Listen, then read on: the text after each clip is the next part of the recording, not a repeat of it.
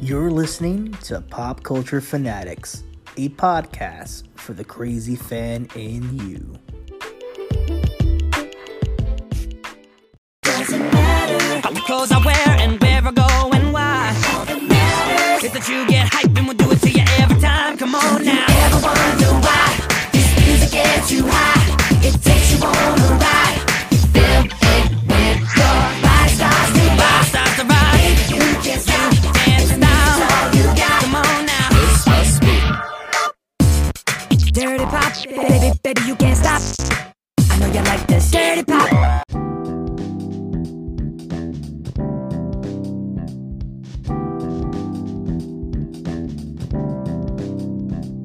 What's going on, everybody, and welcome to a special edition of Pop Culture Fanatics. This is episode numero uno, and with me today I have two especially delicious guests with me. I have, all the way from the Kimura Chronicles and Elite Wrestling Audio, and of course, Lag Switching, we have my man Jay Rance. How you doing, brother? Ooh, what's up? I'm chilling, man. How you doing? I'm doing fantastic. I'm swigging on some Jack Daniels right now, and I'm enjoying myself. Sounds like a good time. And then, it's always a good time over here. And of course, my other brother from another mother over here, all the way from Anxiety and I, Mr. Jake. How you doing, sir? I'm doing good. What is up, everybody? Ooh, I love the energy right there. It sounds like a very happy, very gay Vincent Price. I love it.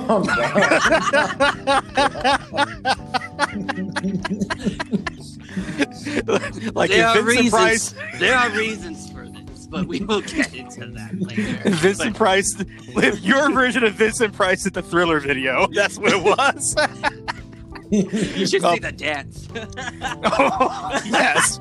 Pride flags everywhere. Be fantastic. Guys, I brought you here together because we're going to do things a little bit differently in Pop Culture Fanatics. Yes, we're still going to be going through movie reviews at times and Pop 5s at times throughout the month here and there, but I kind of want to do something that has a week-to-week basis, talking about news, things that we're doing, what we're watching, and just have a little barbershop fun on the podcast. A little bit more uniform, a little bit more formulaic, and I think we're going to have a good time with this. It's always a good time on PCF. Ooh, I like that. The endorsement. That's it. Do it. I love the math. That was the best part right there. So let's get down to our first segment right here. Let's get into the news of the week.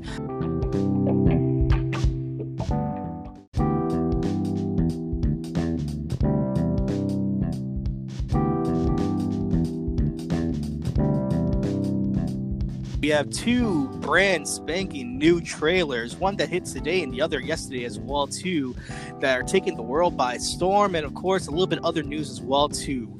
Let's get into the freshest out of the pop culture phenomenons. Let's talk about Mortal Kombat. Jake, I know you have your feelings toward this.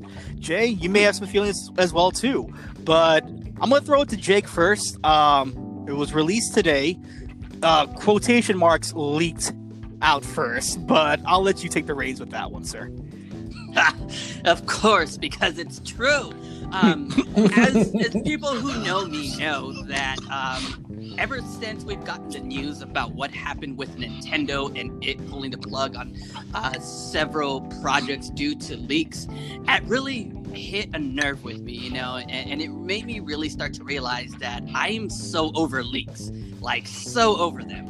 And I think that it's killing all the fun. But with that conversation aside, let's go back to I convinced myself to do it. Everyone was talking about it. God damn it, I couldn't stop from scrolling Facebook without seeing it. So I was like, fine. So I did it. The rage. I love it. Seriously.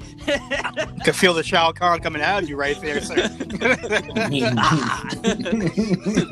don't think I ever heard him say that, but that's even better. But go ahead. I love the animalistic roars. Yeah, animality.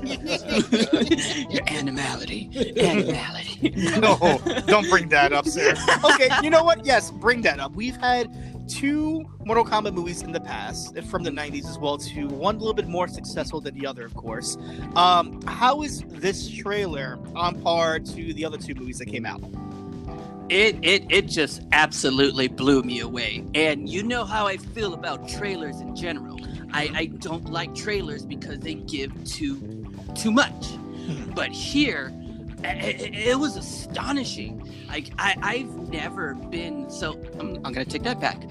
It's been a while since I've been so hyped for a movie like this, especially because I guess what I was expecting was some kind of disappointment, but here I wasn't. I was left craving more, where if I got a second trailer, I would probably watch it because I can't wait. But that's just me. How about you guys? Okay, I'll throw it to you real quick on this one. How did you feel about the trailer, quote unquote, leaking? Let me just say this right now. I know you said it was a leak and it was leaked in Russia. I get that. It was leaked at 8 o'clock in the morning in Russia. But the original plan was to roll it out later on that day by Warner Brothers. So technically, it was supposed to come out no matter what today. So That doesn't matter. I have to shut that down a little bit. It's not like, we have the next Harry Potter movie that came out and we get to see Daniel Radcliffe in a thong, with a wand going, ooh, Dumbledore, and stuff like that. That was leaked out like 5 months later. No, this was the same day. But Jay, go for it. No, I'm with that. Give me that movie.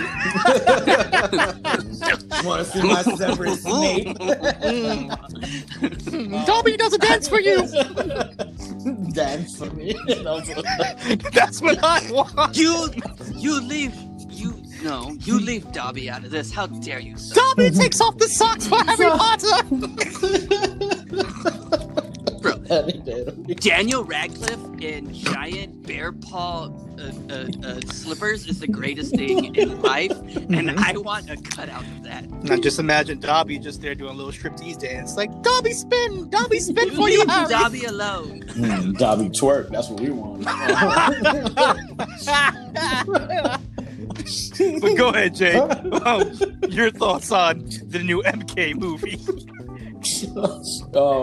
Sorry guys. I wasn't really looking forward to this because Really? I fell out of Mortal Kombat for a long time now. You know it. Like I always ask you about the lore and how you say the games are fantastic, and that I should jump back into the games just off of lore. So I wasn't really hyped about this, and I was like, meh, whatever.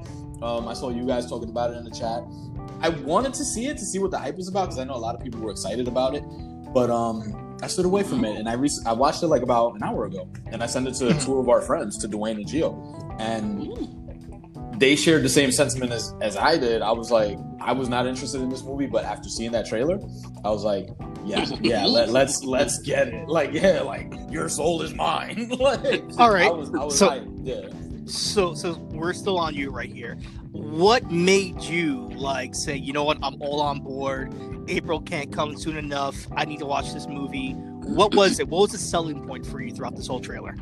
The fact that they kind of brought it back to I'm not a big gore dude, but we all know Mortal Kombat and gore is very, synonymous together. So the fact that they brought it back to the gore aspect, like the old movie, the old video games that got banned when it first came out. So that was one for me. You know me, I fucking love Sub-Zero. Just seeing Sub-Zero freeze to blood mid-air, just being a full-blown badass like he is, just sold me on it. And it gave me old school vibes, not Annihilation. It gave me first Mortal Kombat movie vibes. So that's why I was like, okay, I'm here. Just, the CGI didn't look that crazy when Liu Kang did the dragon and stuff. So those things and the action over the top kind of sold me. And it actually reminded me of, I don't know if you guys remember, I think it was kind of like the YouTube series that they wanted to do a while back. Yeah. That was kind of rumored and leaked. So those are the vibes I got immediately. I was like, oh, this reminds me of the YouTube series that they wanted to do. So that's why I was on it, sold ASAP. Sweet. Jake, what was the selling point for you, man? For me, it was actually the plot that was set up in that trailer. It gave me a sense of realism, and it kind of made sense. I know we can always refer back to the original movies and how they played it out, but when you really think about it, I don't think Mortal Kombat was ever intended to be a plotted game. I don't think it ever did, but people have tried. I mean, you even have games like Shaolin Monks that tried to give it that story kind of plot. But how do you accurately do that? And I know we had the YouTube little mini series thing that tried to do that as well, and I think it was kind of a success. But here, it kind of, giving that impression that it is in fact a tournament. It has been fought before. It is something that has been going on, and even introducing, was it Sub-Zero at the beginning as a person wanted for an arrest or something like that, something similar to that. You know what I mean? Like, that is a perfect plot setup right there. And from that point on, they had me, because I was like, the writing in this is what's really going to matter to me. You can give me fantastic colors. You can throw in blood. You can make things look pretty. You can make things look nice. But if there's nothing else there, if it's just an outer image, then this movie doesn't have a point. And I'm not going to like it. But so far, there's some filling in this pie. Okay. I mean, for me, I've always been a Mortal Kombat fan, man, and I'll only disagree with you for one part right there and say that I feel like the lore has always been there. You just have to be a fan of the game to really enjoy the lore. Like, a lot of times, this wasn't like an in-your-face biography of each fighter. Like, you got to see in the loading menus, and you got to see in the end credits of who these fighters were, and the backstory between Sub-Zero, Shang Tsung, and Scorpion, backstory of Jax or whatnot, or the backstory of some characters of Raiden and whatnot. So you had the lore there. It just wasn't as accessible as it is right now. And then I think the first movie that came out in the 90s was fantastic, for what it's worth. I love the practical effects on Goro. Like, that was one of my favorite parts. I know it's cheesy, but I think Mortal Kombat needs to be cheesy to be done right. Not too cheesy. Annihilation, of course, was a mess, but I feel like that was just too many heads in that studio right there trying to make a giant thing happen, which it didn't. I think recently, when you look at the games, when you look at the comic book series, and the combination, the combined forces of like DC Comics with NetherRealm Studios, I think that's boosted up the credibility of Mortal Kombat, and I think the storytelling is a lot more easy and palatable for a mainstream audience. It's not niche anymore. Everybody knows what Mortal Kombat is. So I think that gave filmmakers the confidence to say, let's see what we can do with this property. Let's see how we can make it a little crazy, but at the same time make a simple story come true. I think there's so many things in this trailer that are just done the way it should be for a Mortal Kombat movie. Cheesy lines like fatality or finish him are in this movie, and they make sense. And Kano. Yeah, Kano wins. Is it stupid? Kind of, but is it fun? Definitely. I think we live in an age where everything is kind of taken too real, and we need the realistic approach of things. And sometimes I just want to see Sub-Zero freeze Jax's arms and break him off. Rock on. and the ramifications that come after that as well too. This movie definitely has it's like an amalgamation of Mortal Kombat 1 and 2 together. I like that they're doing different things. I like that they're taking different risks with characters. Can we address the elephant in the room, why everybody's pissed off? Jake, I'll let you have this one. So, there's a lot of chatter in the online community with hate towards Mileena. And can we all collectively agree on, while some people may not be very open about it, we pretty much know why. Yeah.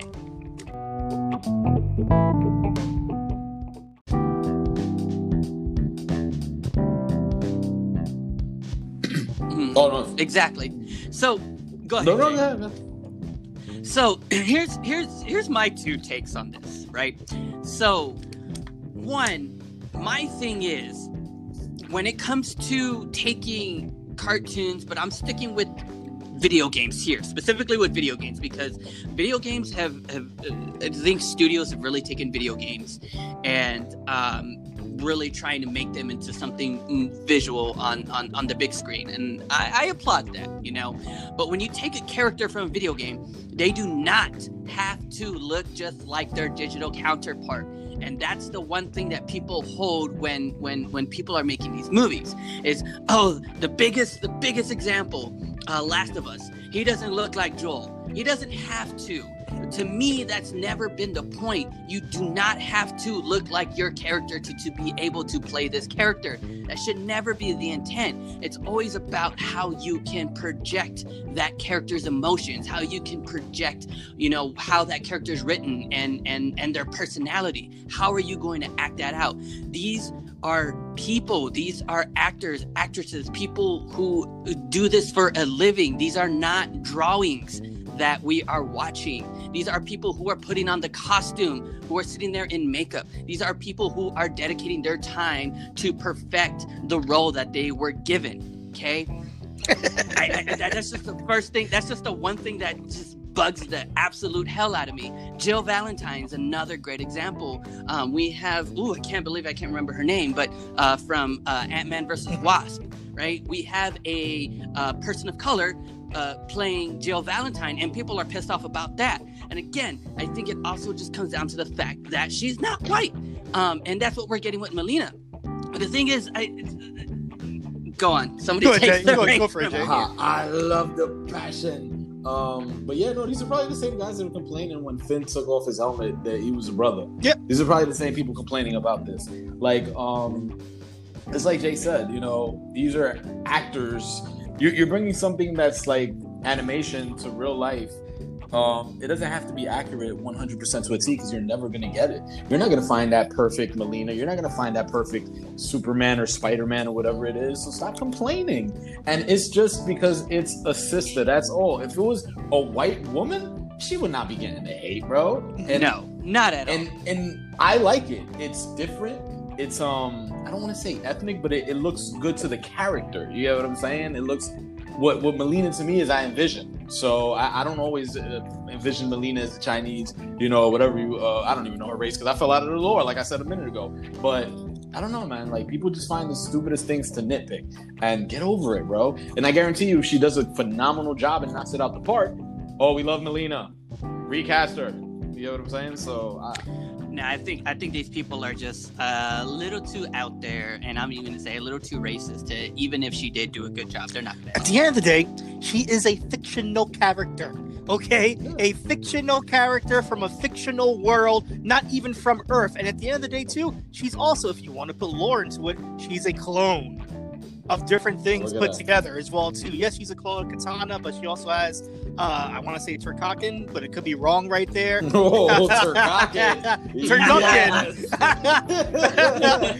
Somebody's probably screaming right there, Baraka's fucking race. You know, and if there's any, like, nitpick that I have probably with the character is that, yeah, she's supposed to have like that Baraka like mouth, like that, you know, I'm about to crunch the shit out of you. But at the end of the day, still, she looks phenomenal. It's everything that I envisioned from this assassin killer that just has no remorse or anything. Like she's over there looking aside like it's nobody's business. I love the shit out of that.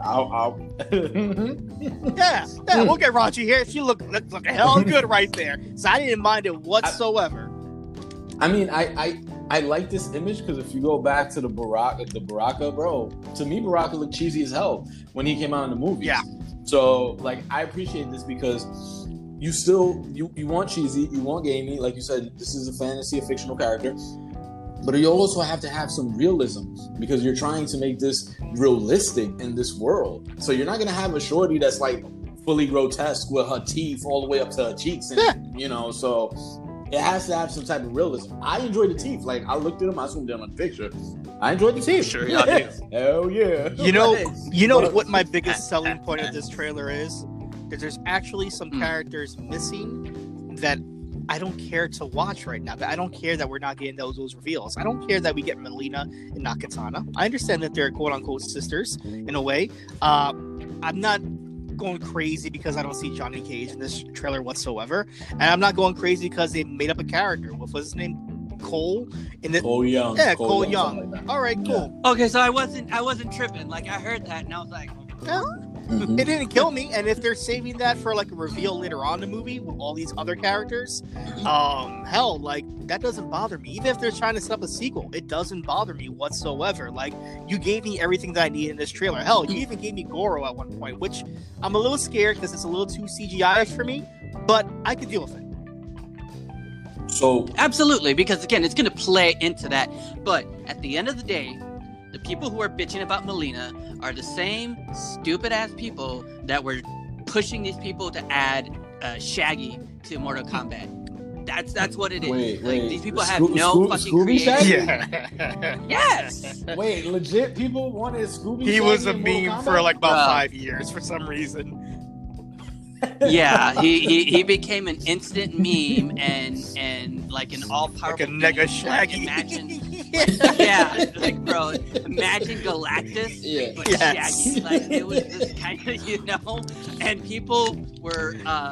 I think this is when the most recent Mortal Kombat had just released. So like people were trying to get Shaggy added as a character, and they straight up said, "No, fuck you, that's not Good gonna for you, Ed happen." Boom. Stay around. But these are the people who are hating on Melina, but their creativity ends at the fact that they wanted somebody like Shaggy and on Mortal Kombat. So that speaks for itself, and I'm gonna leave it at that. bro.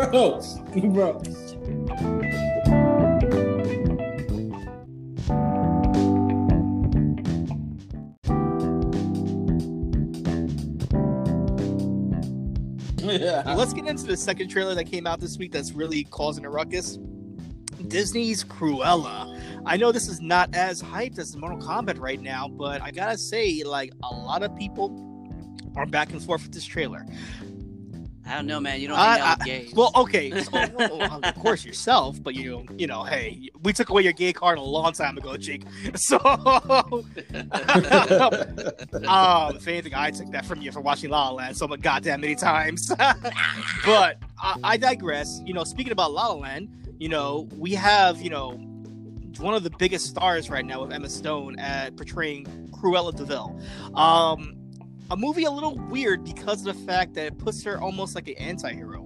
It gives her some kind of like redeeming quality for someone who's so masochistic the way she is. I mean, let's be real. She's a pet killer. All she wants to do is just kill dogs and make clothing out of them. So it's pretty hard to make someone that endearing and redeeming, in my opinion. But they're doing so with this Emma Stone character. A lot of the flack that I've heard is that people would have rather seen Anne Hathaway take a shot at this rather than Emma Stone. Does anybody have any feelings toward that whatsoever? No, I don't. You, Jake? I could see what they're going for, because Anne Hathaway is just fantastic at what she does. Like, she really is. And I can very well see her pulling off this role.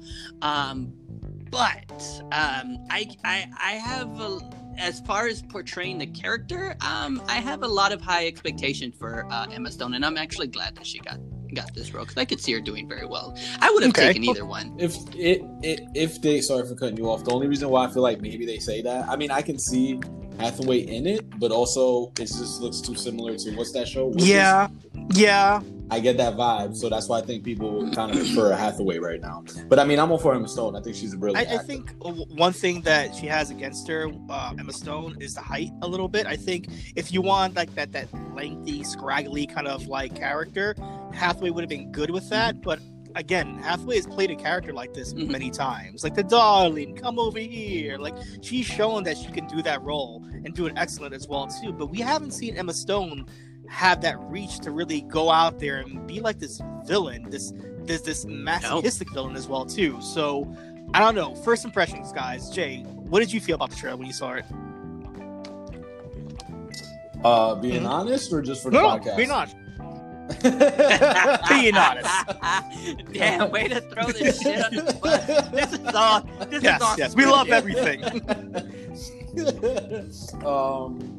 Honestly, I've never really gravitated to the character or the story of the lore of Cruella because you know how I am. I love Dalgos and stuff. So The movie looks cool. I mean, it's a dope attempt at a live action Cruella, but really didn't sell me much because I really don't care much for the character in my opinion. Sorry. No, Like, that's a great point. Like if everybody knows Jay's an animal lover at any cost, right there. If there's a fucking snake on the road in Arizona, he's gonna pick that shit up, make sure it's in the sand somewhere. So like I said too, it's very difficult to have this character who, like I said, in the movies, in the books, in any source of media, she is just someone that just wants to kill animals for the hell of it, just so she could get her fashionista on. So. It's very hard to portray someone likable in this. Jake, I'm gonna throw it to you. So, I had this conversation with another group of friends, and the main topic, and this is what I 100% agreed on, is especially with Disney. Disney has a tendency to give villains like this really tragic, very backstory that you can almost kind of relate to kind of give like this humanity almost before making them villains. When, especially for somebody like Cruella de Vil, like why can't we have somebody that's just fucked up? Like some people are like that. Some people are just evil in the heart. Like there are some people who just don't give a shit, and there are I can't think of the word right now, but that is somebody who I always pictured Cruella de Vil being. It's just somebody who grew up in a very hoity-toity, stick up the ass kind of atmosphere, who was able to get everything she wanted. And then she has this because fashion, especially kind of taking fashion into like its olden days where animals were used to provide that kind of upscale in fashion, you know what I mean? Like that is something that does it's the same reason why people go trophy hunting, right? There are some people who just do not have that type of humanity in them, so why can't we have that character? So I'm not necessarily sold on this story, only because I feel like we don't need to have all this backstory. We don't need to see why she switched or, why she became, who she is. I would have been happy if it taken the route that kind of Maleficent had, where it was just more of a point of view kind of thing. So we're seeing her side of things rather than having to get this elaborated. Well, let me say something about that, because I feel that. All right, a couple of things. First of all, I feel that I can blame Maleficent for having this anti-hero arc for all these villains now. Like, we're supposed to make these villains have the soft side. Like, they weren't always villains, and now they could be redeeming. Now you can understand why they became villains. Sometimes we don't need to see that. I mean, Cruella is the embodiment of everything wrong in the fashion industry. Bulimia, that scraggly, skinny body that just does anything to be relevant in the fashion world. That's who Cruella is. I think that speaks volumes rather than giving her some kind of redeeming story arc, in my opinion. Also, the show Once Upon a Time, I feel like, as good as it is, I feel like it has went off rails a little bit, but I think giving different perspectives of characters, especially villains, and giving that perspective, like, I can understand why the Evil Queen went evil, or why Maleficent went evil, or how different characters that are good can be evil in a way as well too. I think that show opened up a lot of doors to play around different characters, because at the end of the day, what's the cutoff point? Are we gonna see a Clayton redemption story? I didn't mean to shoot fucking Tarzan. I just wanted to fucking shoot him. Like, are we a Jafar redeeming storyline, which we kind of had in the Aladdin movie? Like, I was a thief before, so I understand you, Aladdin. Get the fuck out of here. Right? It's funny because I thought you were going to retort something that I said, but you pretty much just repeated everything I said. So I was like, what did I say wrong? That's exactly what I mean. It's some people are just fucked up, man. Mm-hmm. Like they are. Yeah. And I think that's why we need to have that. And it's realistic, though. Have to give her this. That's the real world. Like, I'm sorry, but fucking Ted Bundy is not a redeeming character. So you could put fucking Zac Efron all you want to play him, People but try. he's not a fucking. People try. He's Oh not my a God, redeeming people character. try. You have to. David Berkowitz, Son of fucking Sam is not a redeeming character. So why the fuck am I gonna try to make a John Wayne Gacy is not a fucking redemption story? Okay, why am I gonna try to make a movie like that? So why do you think they're in the age we're in now? Why do you think they're trying to give these villains some sort of redemption story? What do you guys think it is? Jake, you Go for it, Jake. Or whoever wants to take it. I don't have an answer for that because I don't know what's. I mean. No, I know what it is. What is it? Cancel culture? It's around that area. It's like we're giving participation awards to people who have flaws, and when you look down the line, the anti-hero is the most beautiful thing you could do with a movie or a TV show these days. You look at Disney, what they're doing right now with things like Descendants, okay, where they're having the children of major villains have story arcs that their parents weren't that bad and they're not that bad. They're not their parents, so they want to grow up a certain way as well too. So when you have this culture where everybody needs to be a winner, no one's really that bad, nothing's really that evil, there's never two sides of a coin, there's only one side of a coin, and all that matters is how you flip it, I guess. Bullshit. Fuck that shit, okay? There's some despicable people in this world, and there's some really good people in this world, and there's some people that are flawed. Cruella de Vil is not a fucking flawed person. She's a bitch, and I get it. She's a masochistic bitch, and she needs to stay that way. I feel like they're treading water with that a little too much. Okay. But again, that could go ahead. Go ahead. ahead. I was gonna say, but again, the movie itself could be something totally opposite. I don't know. She doesn't seem like. There's parts where you see how psychotic she could get, but there's also parts where you feel like, oh, I could probably relate to Emma Stone in a way because it's Emma Stone. There's no relatable freaking aspect to that. Well, I mean, most girls these days, especially in California, can relate to Emma Stone. Just the way she talks or the way she looked and whatnot. I feel like when you have people that I want to say don't look evil in a way, when you have an actor, give me a Goody Two Shoes actor right now. Oh, Goody Two Shoe actor. Yeah. Give me Chris Evans, okay? Chris Evans right now, everybody looks at him as Captain America. We're not going to speak about, Scott Pilgrim or things like that right now. People are looking at him as fucking hilarious apple pie right now. And that's making him John Wayne Gacy. And it's I'm not going to take you seriously. No, you're not that evil. Fuck out of here. That's true, though. I mean, it really is.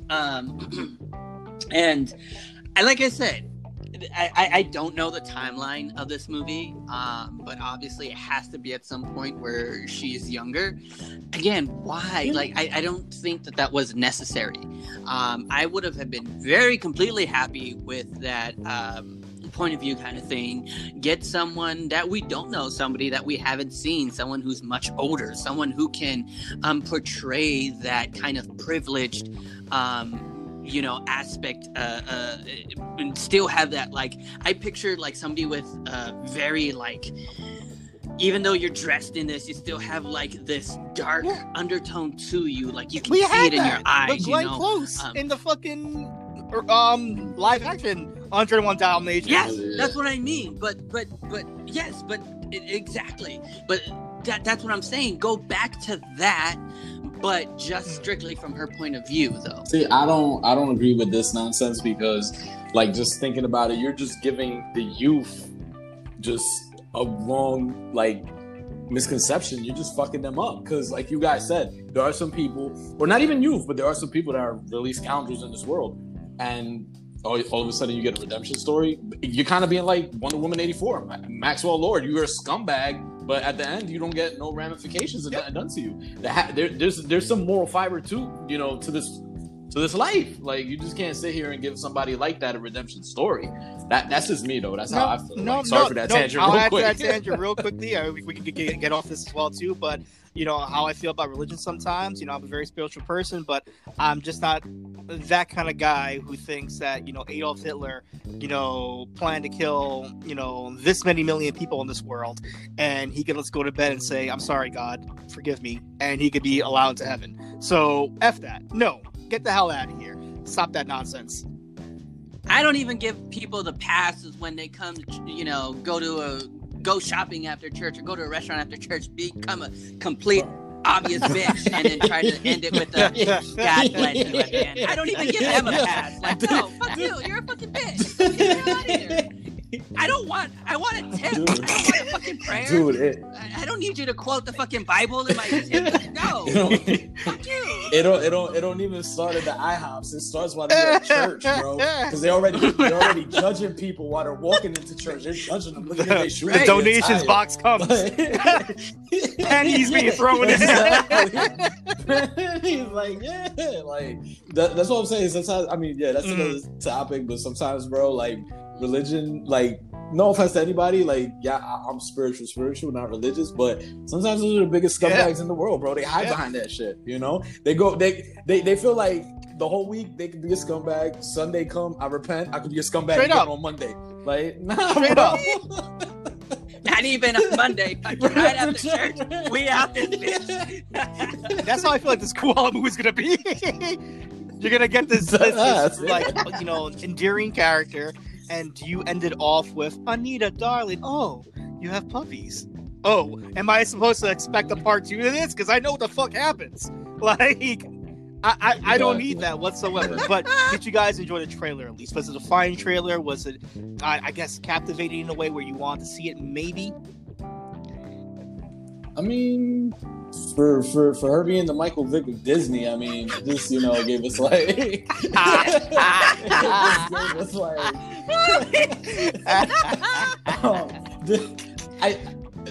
I like what I like what they're doing with like the shading, the color. It gives you almost, in a weird way, it gives you like Joker vibes, DC vibes. So it's kind of cool what they're doing. But besides that, okay, Jake. All my gay brethren are trying to make Cruella the next like RuPaul. I would have accepted RuPaul as Cruella. That would have been better.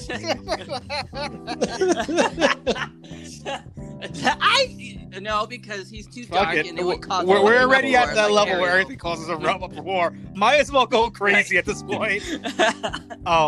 Right? But no, honestly, it doesn't have much on me. Am I gonna go see it? Absolutely, I'm gonna go see it. But am I gonna be happy about it? Probably not. Am I gonna be looking forward?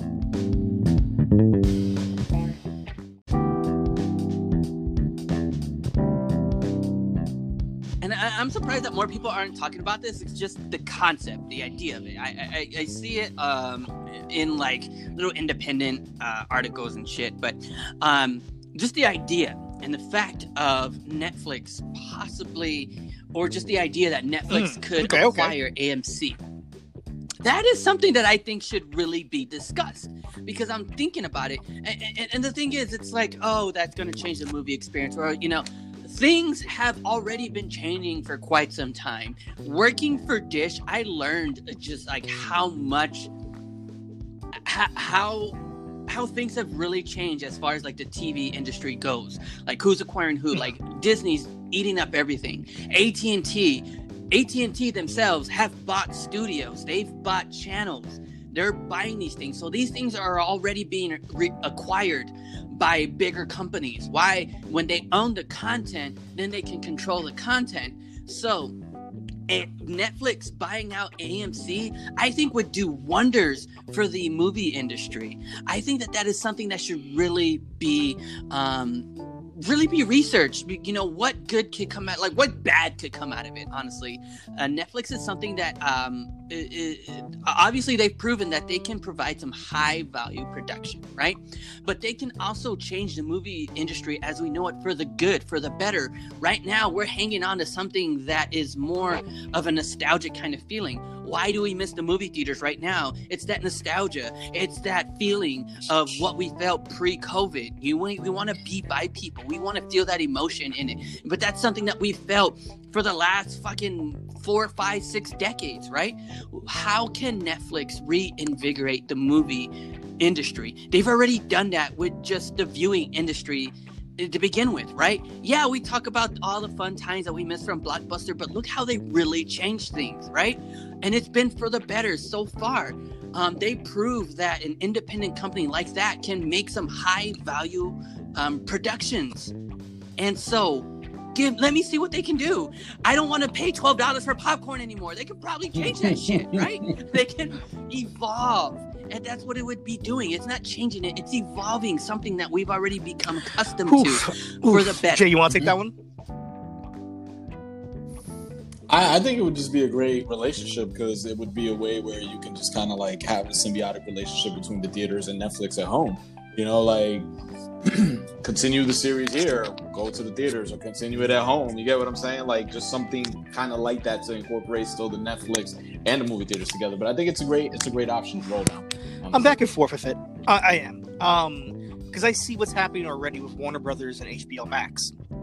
And that's a good comparison in a way. Because you're seeing how great of a situation it can be. Especially for the movie-going experience. You have the option to watch things at home. You have the option to watch things in the theater. They give you those both options right there. I totally get it. But I've seen a lot of controversy with that, especially with studios. What's getting where? Who's getting paid what? Who's in control of this? Whose hands are in the pockets here? And I think that gets a little muddy after a while. I could see the benefit that if Netflix wants to be taken seriously with their movies, you know, things like The Irishman that came out, things like Bright that came out a couple of years ago, Will Smith, if you really want to make a stab at good movies and just like be treated on a I guess a global level, then this is a great symbiotic relationship for them, because you can say a Netflix exclusive in theaters, you know, Bright 2 or a Martin Scorsese film and whatnot, and bring people to the theaters. I can get that. I can get behind that. But at the same time, I feel like Netflix does a lot of inconsistency in their marketing and in their show running as well too. I think they're all about numbers.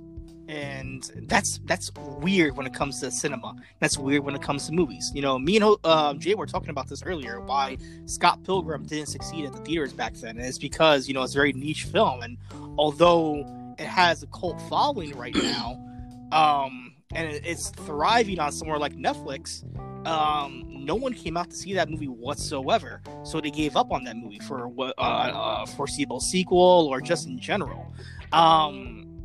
I just wouldn't want that to be the case for certain things as well too, going to the theaters. I don't want, let's say, it could work. It could work. It's a double-edged sword. Like I can see like them promoting The Witcher. The Witcher has been an exclusive for Netflix. Season 2 is coming out. If they want to end it off with a big budget premiere, Netflix presents The Witcher movie, like the final like thing they're gonna do with Henry Cavill in the movie theaters, and make that a big thing. I can see that. That's like cross promotion right there, and it makes sense.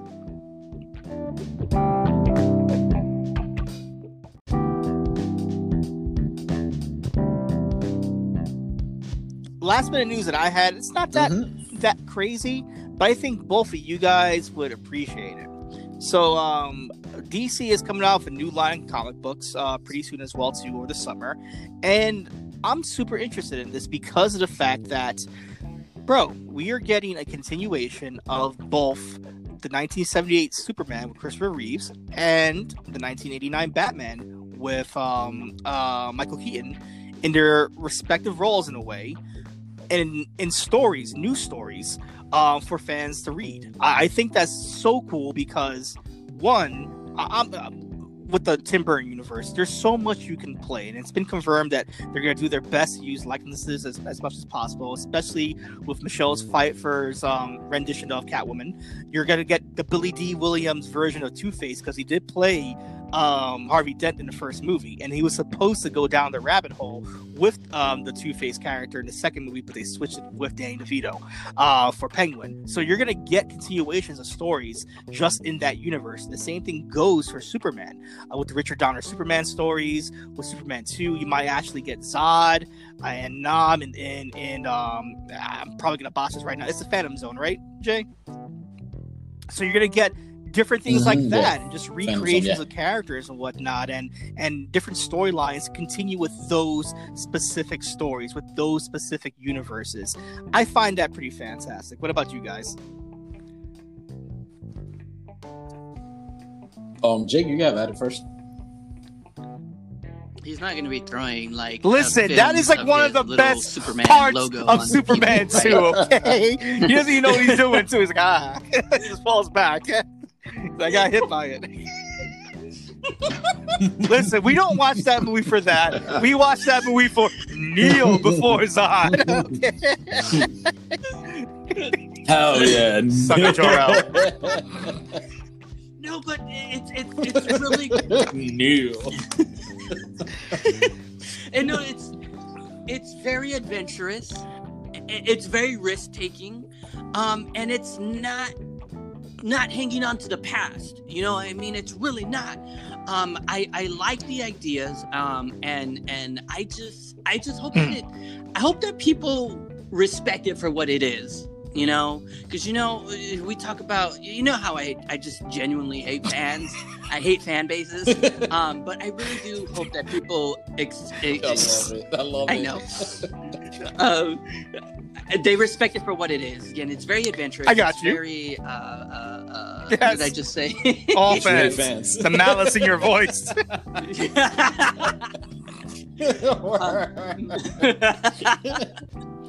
But you, Jake? I know you're more of a comic book aficionado like I am sometimes. So how do you feel about that? Yeah. Oh man.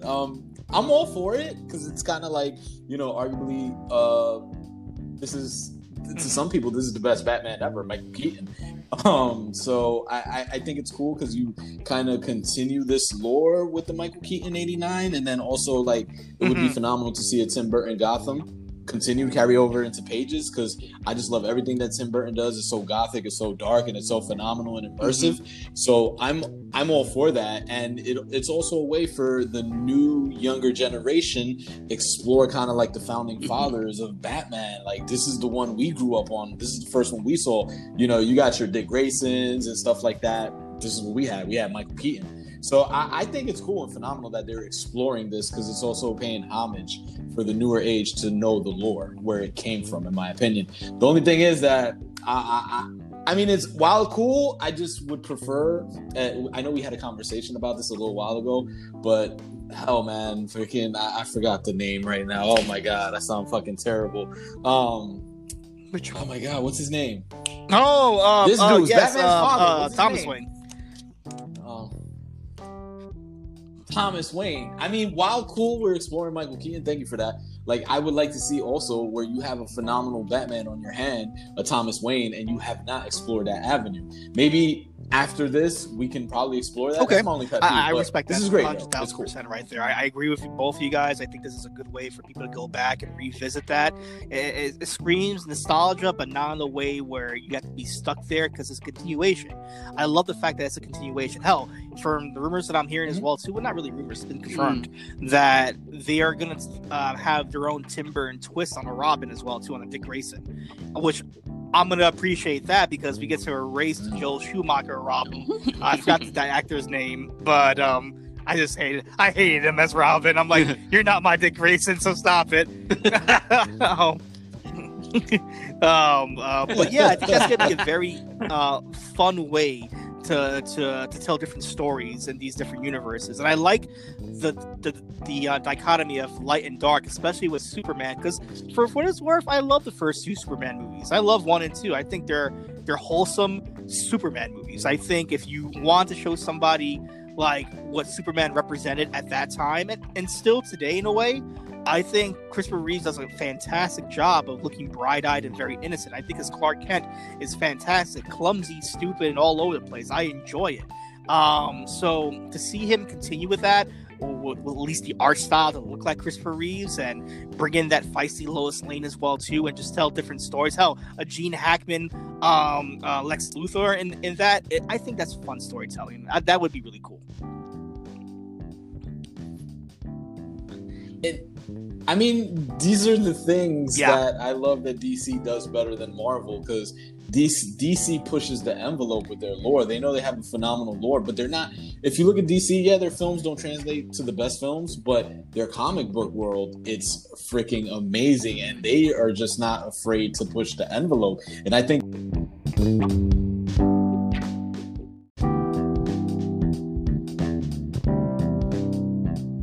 at a friend's house, and in the back they had The Crown playing as we were just kind of hanging out, and I was ignoring my friends completely, and I was just like paying attention to what was happening on screen, and I just remember just kind of being heartbroken at what I was watching. No idea what was going on. I know nothing about the fucking royals. Never had any interest in the royals or the royal family or anything that happens over there. Never been interested.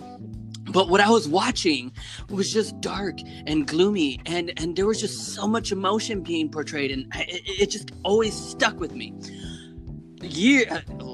Probably about a year later, I finally decided to indulge, and I turned it on, and the first season was very, very slow, but it's also kind of the reason why I love Better Call Saul. It's just, it had this buildup that just kept me curious, and that's really what you have to do. You just have to keep my curiosity. But what it really was, and it still is to this moment, is the acting. The acting is just phenomenal from beginning to end, and that's what keeps me here. And this is why I love when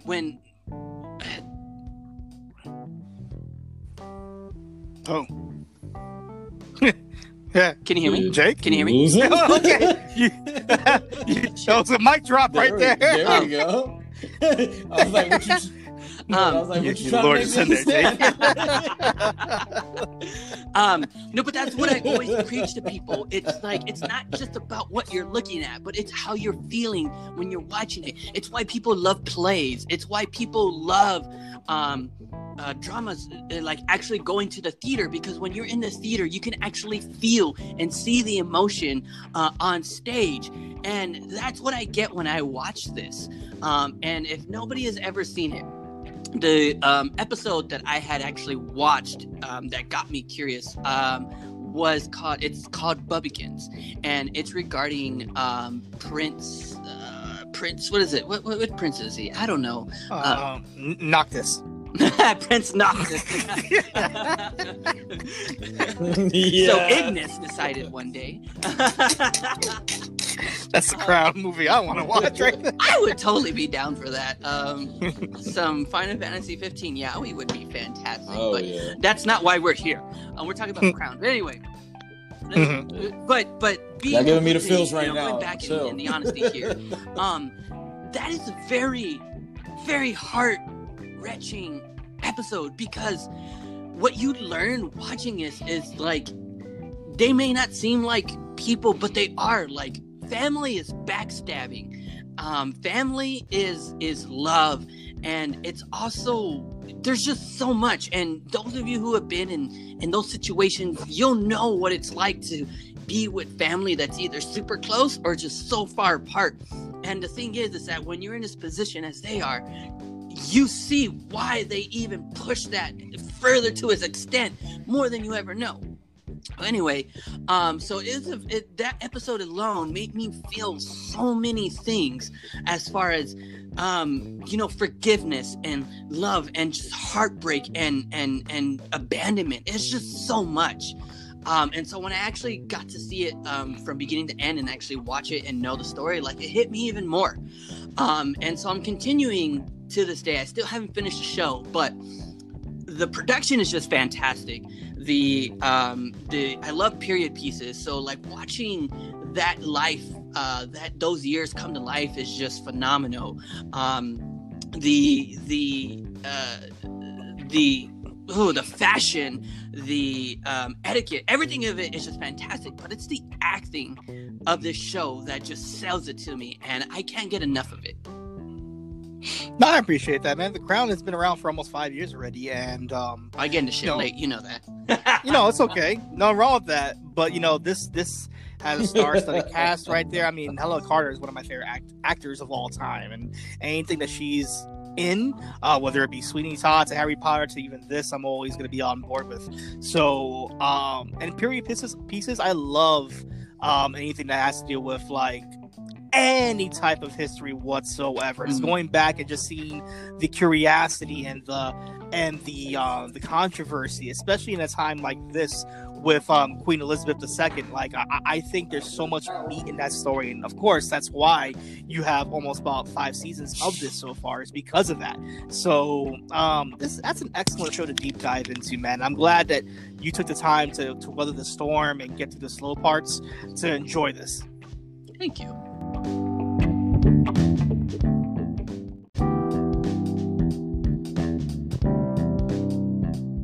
I picked up Ready Player One, so I'm I'm deep diving into that, kind of enjoying that, because I like to see, usually when I watch the movies, I like to see the discrepancy and stuff like that from the book and the version of the book. So I picked up Ready Player One. I'm reading that, jumping around between some manga and Attack on Titan. There was one that I really wanted to accent. I took it way back. I deep dove. I finally picked up The Holy Grail, which you could probably say is my favorite movie. I never owned it though. I would always watch it on streamer, but I finally picked up the trilogy with the Animatrix in it. So I've just been deep diving into the Matrix, having some fun with that, just revisiting, the Matrix and everything about it and the lore and stuff like that. So yeah, that's where I'm at right now, man. Comic wise, I've been reading Flashpoint. Like I told you, I'm gonna deep dive from Flashpoint into the DC comics. So that's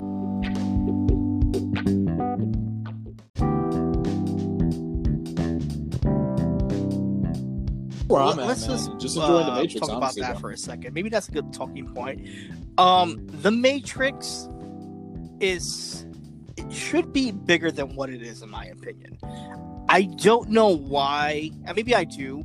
I just don't know why there's so much hate for the sequels for the Matrix compared to the first one. Yet there's so much love for the side projects. When you look at the video games that came out, when you look at the series that came out with Animatrix and the new project coming out as well too. I just don't understand why, number one, it's not as big as it should be, and number two, why it gets so much hate as well too. Jake, do you want to crack at that at all? Why? Because I hate the Matrix? Probably.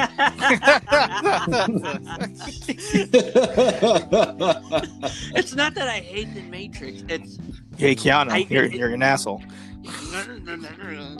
What was that? Cookie Monster?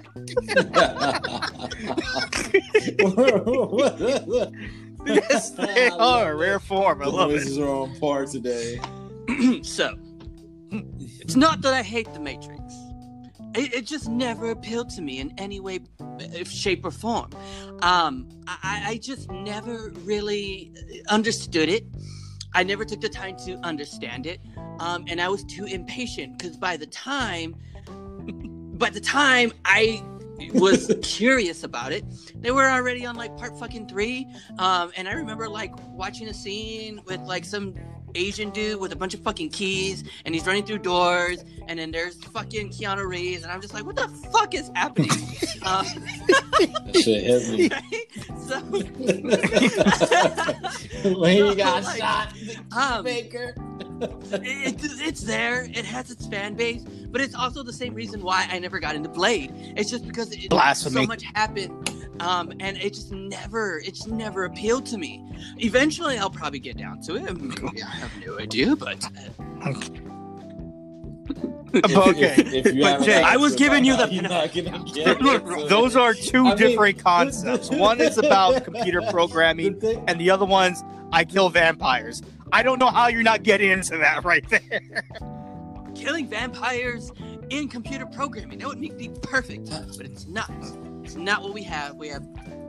Yeah. All right. Give me a world like that.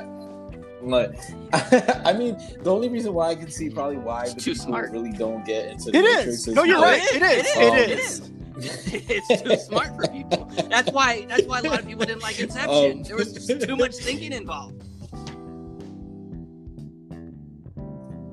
That could be it. I didn't look at it that way, you know. Honestly, it could be that it's just like too much thinking involved. Also, you know, just for the people that don't know, it's really based off of a book, Neuromancer. So, it could be that. Thinking about it now. Also, maybe I just think about it. If you really look at it, it's about what really goes on nowadays. So maybe some people are just literally too fucking asleep in the Matrix to realize what this movie is. With all this QAnon You know, shit like, going around, yeah. I wouldn't be surprised if some people actually took the Matrix and actually started giving it some attention. So maybe that will happen. But Maybe. I mean, I definitely think it went over a lot of people's heads. But I also can see the first movie being super tonally different than the last two movies.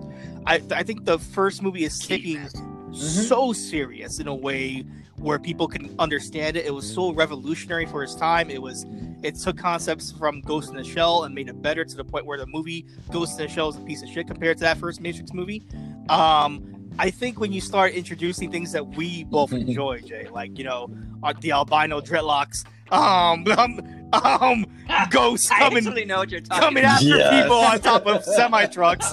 Like, I think that may have turned some people on, but like, it's all about programming and coding and being locked in a society that are full of sheep. And I get it, and I think I see some issues. I think the religious undertones are there, especially in that third movie, a little too hard. It's a little too hard to the point where the robots are carrying Neo like Jesus out of there. But spoiler alert, Jake. But he is. Well, I mean, he really is Pretty Jesus in the much. Matrix, Like, he can do he's the anything. savior. Yeah, but I get you though, because if you look at the first one and if you look at the other two, they really do have a different tone from the first one, because the first one was definitely taken more serious.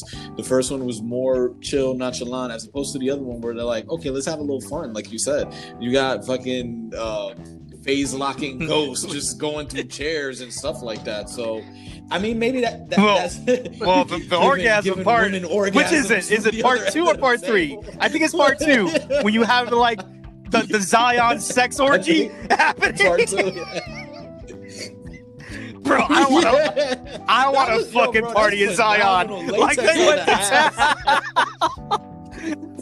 to Bro, hell yeah. So, I mean, definitely has a different tone, the first one from, but that's another thing though. Like, real quick, we can move on to your stuff that you're doing. Like, that's one thing that I also like about it. It's cyberpunk, you know. So that cyberpunk genre, I'm with it, and I don't know. I think it's a great film, Jay. You should definitely watch it. Neo when he's like jumping, like he jumps and then he just turns full CGI for like 2.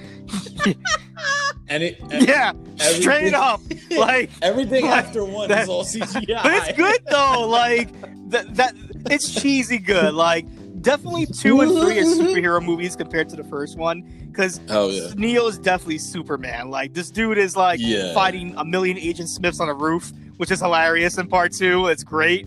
And then in part 3, I think in part 3 is what you're talking about, where it's just, it is a CGI mess in rain, flying all over the place. But it's fun. It's fun stuff. It's a fun ride. It touches a lot of real life subject, touches religious subject, because you can almost say when he's talking with the little girl at the train station, you know, that just kind of represents like Jesus and mountain stuff like that when he was at the mountain praying, you know, Jesus. But I'm like, it's cool. I was just gonna touch another point, but I totally forgot. Oh, and another thing is this: I love this movie because you remember, Val, when we were growing up, we would go to the movie theaters to watch this, and people were out there in their cyber goth. Shout out to Grandma's boy. With my man. But, just like that, bro. Just like that. Waiting online.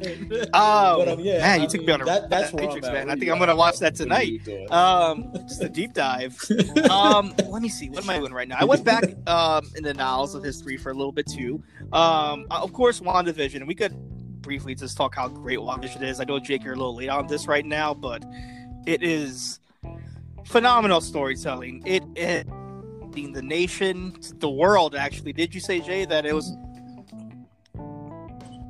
and the most criticized as well too? I think people, fanboys out there, just having their own different opinions, wrong.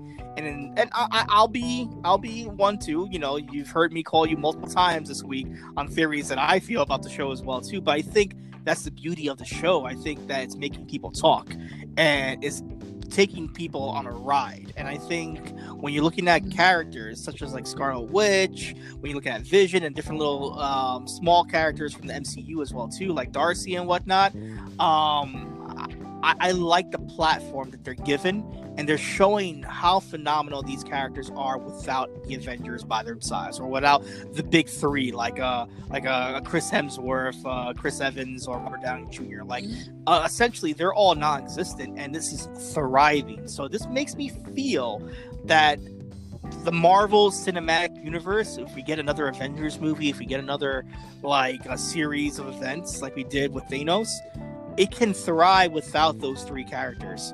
Like, you can really deep dive into a world with every single damn character in this show. And I think that's why I love it. It gives me hope that we don't need to regurgitate characters over and over again.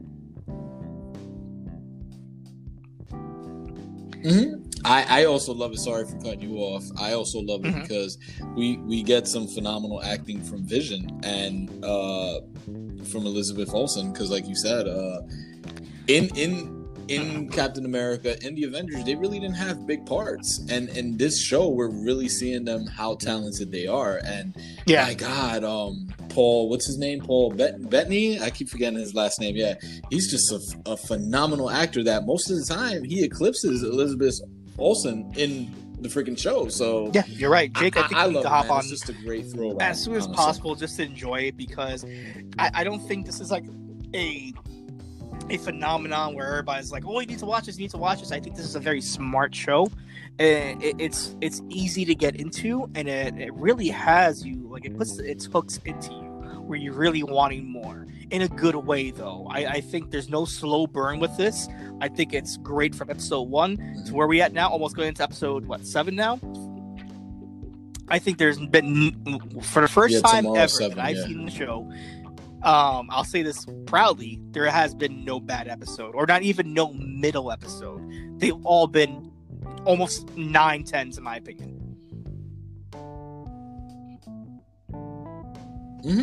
I have to agree with you, and it's a freaking masterpiece, and it sucks because a lot of people were bashing it in the beginning, like, "Oh, what is this 50s black and white nonsense? I don't like this. Give me all episodes in one shot. What is this? Give me color." And you really have to appreciate it because it's so methodical, the approach that they're going through. And my advice to Jake is, if you jump on it, bro, just wait it out because you're gonna get hooked. And I was one that was for the slow burn, but now I'm fucking fiend out, like, yo, I need all of them.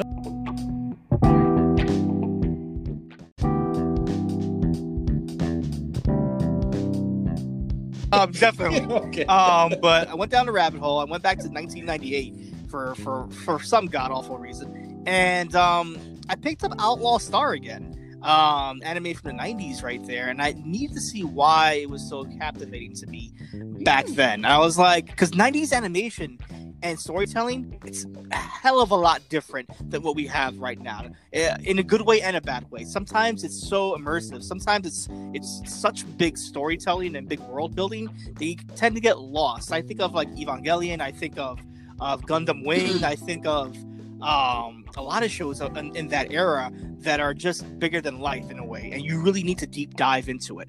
And I looked at this show and I was like, what was it about Outlaw Star that got me hooked in the first place? Because I don't remember it as fondly as I do with Cowboy Bebop. And then it hit me.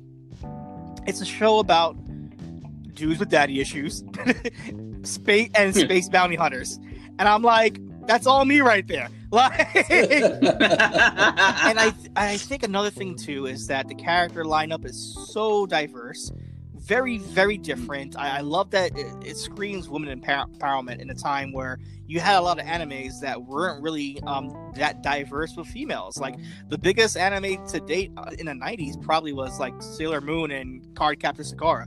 Other than that, you really didn't have like that premier female anime show. So this, although you have the main character, the main two characters, males, the females almost outshine these characters throughout the season. I went down at least 15 episodes back to back, and I enjoyed the hell out of every single episode. Bounty hunting, money hungry, people with personal issues and resolving issues as well too. It reminded me of why I love Cowboy Bebop in the first place. Even though Cowboy Bebop's more of a spaghetti western in space, this had those vibes as well too, and I enjoyed the fuck out of it, man. I love the show. Nice. I actually remember it. I never like watched it, but I do remember it quite a bit. Yeah, that's really about it, guys. Like I haven't been really. I know I've been deep diving into comic books when it comes to the future state stuff.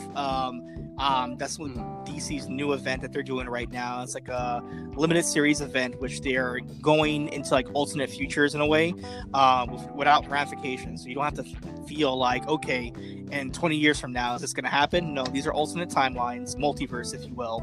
But all having one specific story. I like what they're doing with a lot of characters. You know, the son of Clark Kent gets a shot at being Superman. He's being criticized because he's half human, that he cannot be like Superman altogether. Superman himself is like doing his best World War Hulk on planet Apocalypse, being a gladiator to save Earth, so that way that wouldn't happen. You know, Apocalypse wouldn't invade Earth whatsoever. So I appreciate that right there. The diversity that they're doing with Wonder Woman. You have your Wonder Woman, but you have two different versions as well too. I think you have Nubia, and you have also, I forgot the other name. I haven't read her book yet. It's in my logs. I think Jay, you probably know her. But she's like she's straight out the Amazon. Like she's a literal Amazon. Like not Themyscira. She's from the Amazon. I love that shit. The Amazons. Just a lot of risk taking, and a lot of world building. I appreciate the shit out of it. I think these are the type of events like you know, Jay hit it right out the park. DC is not afraid to do different things. They're not afraid to be weird. They're not afraid to challenge people and put things out there that may make them feel uncomfortable. I think Marvel plays it too easy when it comes to pop culture. I think when you look at the times Marvel has tried to be different, it's always failed because they're trying to go with the waves. They're trying to say, okay, this person didn't like that, we need to change it immediately. And I get it. Sometimes you need to give fans that service to enjoy what they're reading or watching, but what are you sacrificing as a creative mind? What are you sacrificing as a writer or an artist if you're listening to everybody's opinion besides your own? And I feel like DC hits it out of the park when it comes to that. Mm-hmm. I just add a caveat to that. Yeah, that you're absolutely correct, because Marvel does tend to cater to the universe way too much. Because I remember after the success of Avengers and kind of like the little buzz, not fully, but the little buzz that Nebula got, they went and rebranded the whole comic, and it was just straight Nebula from the universe. Nebula, you heard me? Like, it was Nebula from the universe. So I'm like, wow, interesting though, but it's like, you see, I don't need that. Yeah, if you want a Tim Burton Batman, DC as does, they separate them. They'll give you that. Cool. It's nothing related to their universe whatsoever. It's its own separate entity, and it works out. Marvel has a hard time doing that. I guess like their method works because you know, billions of dollars. I get it, but it is hype. It is hype when you get salty because another studio has the rights to the X-Men and you can't use them in the movies, so you dismantle the X-Men altogether and try to make Inhumans a fucking big thing. Look how that shit failed. Okay, yes, it was a nice little event in the comic books. We got Kamala Khan out of it, and I love Kamala Khan. Awesome. She's like one of the best new characters that we've had in the last 10 years. But at the same token, you try to make that shit into a fucking movie and a TV show, and it failed miserably. You had A-grade actors in there, and it failed miserably because the fans, the real fans, knew what you were doing. You were copying out, and you were copying out for no reason.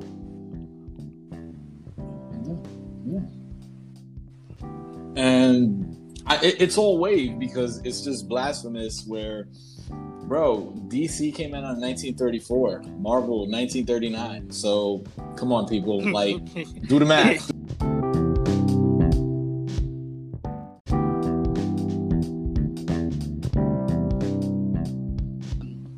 had a dream that I think I'm going to try and follow. I'm working on getting new equipment, something a little better.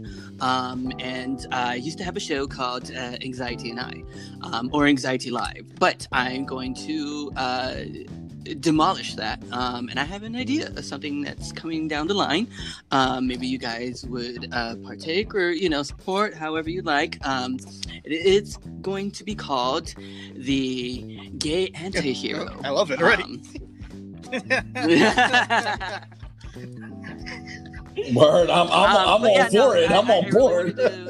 So just keep an eye out for that. It's something I'm going to try to do again. Try to take it a little more differently. It's going to be more of just a kind of all open platform, kind of like this. A lot of barbershop talk, very honest conversation. I think that's something that's missing, is very honest conversation. It is the Gay Anti-Hero.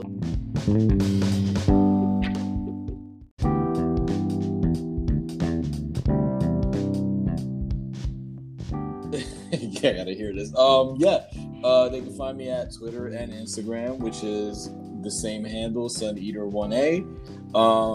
You can find me with Val doing our thing on Elite Wrestling Audio, where we talk some wrestle talk. If you guys love wrestling, hit us up on that. That has an Instagram, Facebook, and a Twitter, and that podcast is everywhere. So it's probably on your favorite podcast platform. Check it out. That is Elite Wrestling Audio. Also, the Kimura Chronicles. If you guys love MMA, we got a fight coming up Saturday. We're going to do the weigh-ins tomorrow. Hit us up at the Kimura Chronicles, and that has an Instagram, Facebook, and a Twitter. And as I said before, that podcast is everywhere, all over. iHeart, Pandora, Spotify, Apple, check us out on that. Video games, if you guys love video games as we do, and we talk about video games here as well, we talk about video games over on Lag Switching. Jake jumps on that, Val jumps on that. We got to do another episode for that. I feel like I haven't done one forever, but Lag Switching, that's on Instagram, and that podcast is on Spotify and Apple.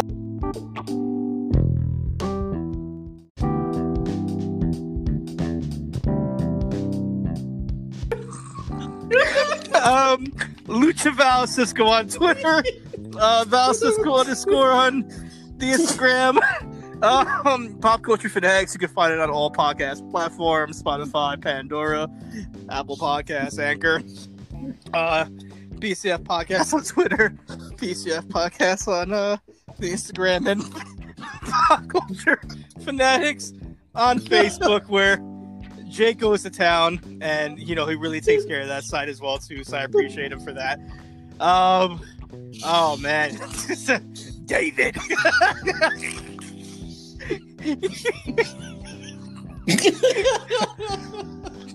I gotta call my mother. I gotta call my lawyer. I gotta call my lawyer. And now you just sound like a You don't know who that is? Christ. No. You don't know who that is? That's the dude from Mrs. Doubtfire as well too. Matchmaker. Oh. Yeah. He's the lizard in Fern Gully. Oh my. Hey, there you go. Join the party. Yeah.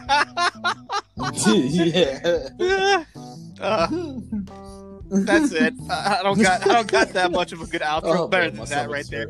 I hope you guys enjoyed this. Rate, review, subscribe. Hopefully, thank you so much. Hey.